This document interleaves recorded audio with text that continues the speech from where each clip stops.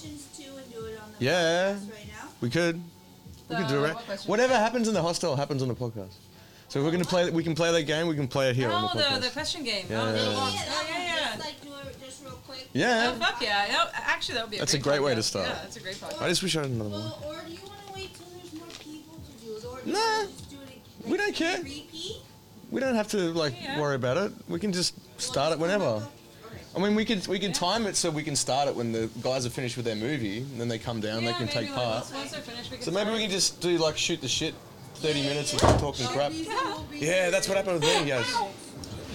Where's the goat? Visa is coming. He'll play this tour.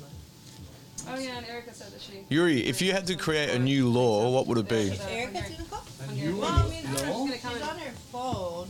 No, I just The offered to hostel? like. No, for anything. For the world? For the world. For Europe? Take a For the world. I mean, we have so much left over. We can just put it in the fridge and then put the collection jar next to it. Like, Yeah. In the end, there is only one law. I mean, treat come on, others honor The system. golden rule. as you would Like to be treated. yourself, you know. So that's the only law. So that you should, your change could be to make that the only law. And Pardon? like the money usually checks That could out. be the only law that could rule an entire world. Of course. Everything's side checked to that law, I mean, cross reference to that law. there are already I just maybe feel like some when you're cosmic charging so laws. little for it, you're You just, like, have pay for the Yeah, costs, well, you know, like, Do you believe in? about, Do you, these Marok tables or like going of to get a beer from the shop, Right. right? Like, yeah. This is a kind of like karma or yeah, I mean, a this balancing. is super cheap. What's this you're talking about? I mean, I don't have it all present now, but it means something like as the upper, so the lower, or otherwise, you know. Or there As is- above, so below. Yeah, as above, so below, and maybe there is also Why is the universal law treat others the way you want to be treated? Why is that the golden law? What makes that so special above all else? I mean, in the first place, it is actually the only thing that connects. Do you mind if I turn this towards you? Pardon? Can I do that? And you just forget about it now? Where does it go? My private collection. Yeah, it doesn't have to go anywhere if you don't want it to. But anyway, forget about that. I mean, Because this is the thing. actually, if you follow to the core of every philosophy or religion, it doesn't always matter boils down to Judaism, Christianity, Islam, Buddhism, Hinduism. At the very core, there is only this golden law. What about science? Pardon? What about science? About what? Science. Science.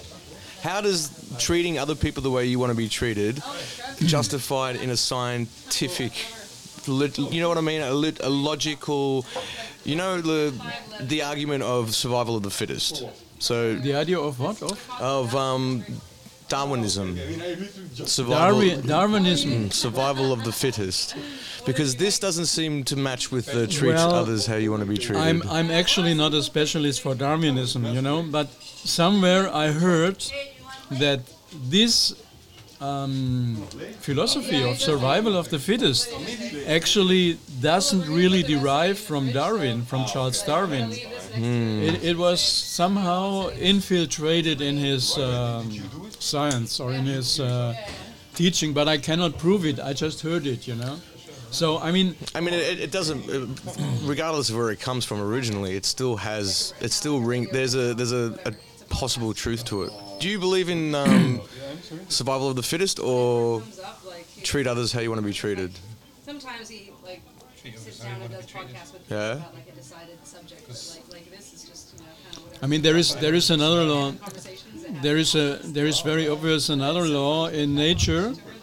When you were scuba diving, I did, you know. Yeah. There are many beautiful examples, you know, like for example, there is a very beautiful small fish, the clownfish. Yeah. And he lives in a kind of in German it's an anemone. It's a sea. Yeah, It's yeah, a yeah. sea flower. Yeah, inside. He pops He out. lives inside, Yeah, yeah, yeah. and he protects this flower, and the flower also protects him. You know. So it's, what do you call it?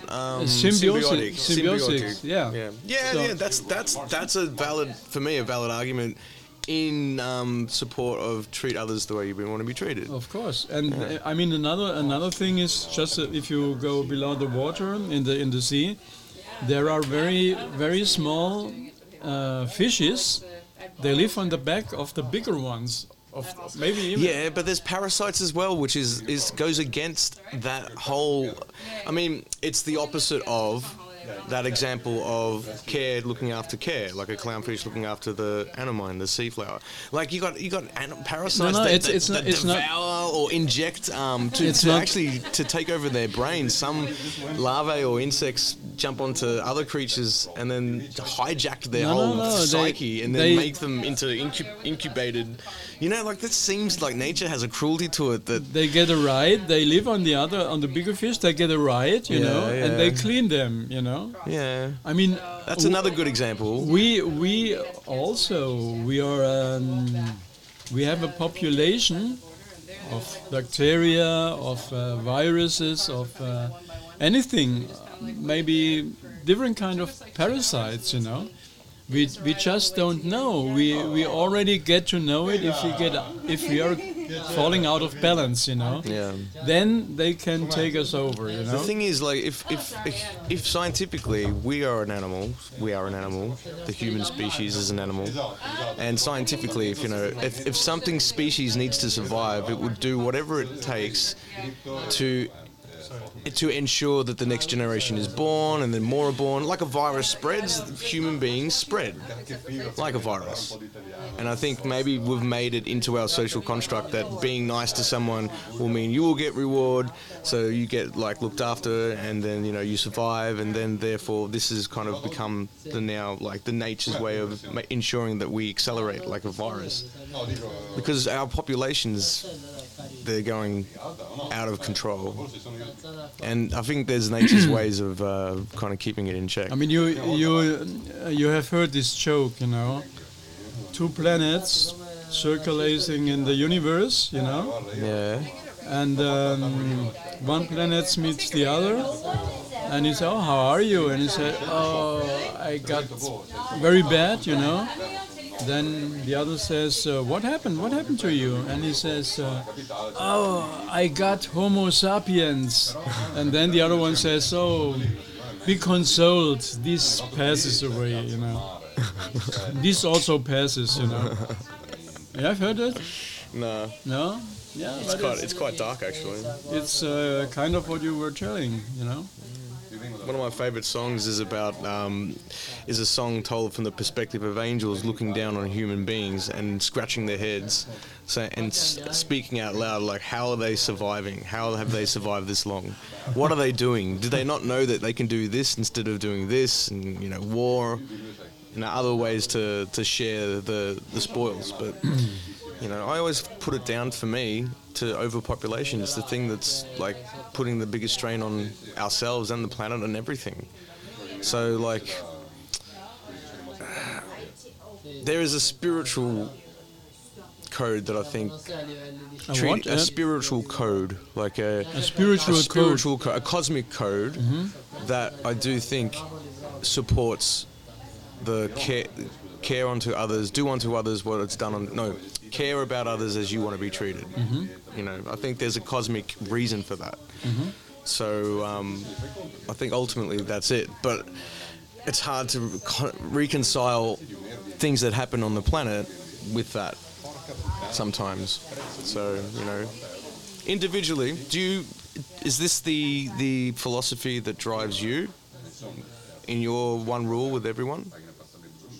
I mean, yeah, it's the simplest rule, the simplest law, and you could. I could tell you stories from my own life when I fell out of this balance, And I mean, you know the saying, karma is a bitch, you know. Yeah, yeah, yeah. Do So- you believe in karma? Pardon? Do you believe in karma? Yeah, it's not a matter of believing, you know. I know the idea about karma, you know. So I'm actually not into some kind of reasoning and saying, oh, if you are poor in this life, then you must have been Yeah. a rich man in the former life, and you have been exploiting other poor people. And I don't believe in Yeah, this it's a kind punishment. of. No, I don't I believe. don't believe in a punishment I system. don't believe in this kind of logic, you know. Yeah, yeah, yeah. But I mean, there's an experience I really made, you know, that things that you are putting out, that you are giving out, they coming back to you or they hitting back to you. I mean, that's an experience, you know. Yeah. And so that's what I meant with saying karma is a bitch, you know. I mean, if you think you can be tricky and you can fool somebody else, you know, or you even can betray somebody else, then it For comes every back action, there's a comes back in another way. You For may every- for you every may be ac- not expecting it, you know. For every action, there is a reaction. For sure. Anyway. I mean, then that's also physics, you know. yeah. Energy doesn't get lost, you know. It is just it's just transformed. transferred. Yeah. And transformed. Yeah. I like. Well, I mean, I do like prescribe to this idea of a yin and yang theory of life. Yeah, of there yeah. being good and bad isn't necessarily bad. That it's bad by nature. Therefore, It depends on the situation, you know. yeah. I mean, you know, it's the movement between the two. The balance you keep talking about is like, you know, moving between the friction, the equal good to equal bad, Yeah, and yeah. then hopefully you move away from the bad to go back to good, and then when you go back to good, life happens, karma's a bitch, for whatever reason. But, you know, even if you, I think people who, I can't imagine people who are constantly happy, and I don't think people People who what? are constantly happy. Constantly. Constantly is always happy. I can't imagine someone. Happy, Yeah. not happen. Yeah, happy. Okay. I think if you spoke to the happiest person on the planet, if you happen to, they would say, "Well, I'm not happy all the time." Of course. I mean, it depends what you mean. If you mean happy, like some kind of euphoria. What German word would you use to describe the happy that we're talking about? The happy? A German word, because I know you Germans have words that we English Glücklich, couldn't- glücklich, Glücklich. What I is mean, this? Glück means luck, and if you have luck, you're happy. I mean, Good fortune, maybe. yeah, good fortune. But if you have good fortune, you can be lucky, you can be happy, you know. So in Germany we say Glück or glücklich, you know. Glücklich. But there is another stage, you know. This is, I mean, people think of happiness, something like having a big shot for the jackpot in the lottery, or having a very, very gorgeous holiday in the Maldives or something, you know, or getting a new car, a new Porsche, or maybe a dream house. So that's they were dreaming about, and then they get it and they're happy. They think they're happy, you know. But this wears out. It's wearing out It's never an end to the story. by Like, time, you know. Yeah, Wait time a continues minute. your film. Wait a minute. There is another state that is not described by happy or happiness. That is more some kind of serenity, you know. And this comes when you are centered, you know, like you said, yin and yang. And I mean, there are Balanced. natural circles that shows us, you know. I mean, day and night, it is always a changing, you know. And someone who's comfortable with the balance, but not either one of them swinging too far. Do you know what I mean? not too far on one side. On one side or the other. Yeah, of course. I know this state of serenity. I mean, people have written books about being in the present and being serene, still functioning in life, but just living very, very day-to-day present, simple, euphoric in a sense life, but also open to pain as well. It's how people contend with pain is that interests me about people. I think that's the thing that really kind of gets me scratching my head. Yaz is reading this book at the moment about short stories about life in Auschwitz. She just picked it up. Life in Auschwitz.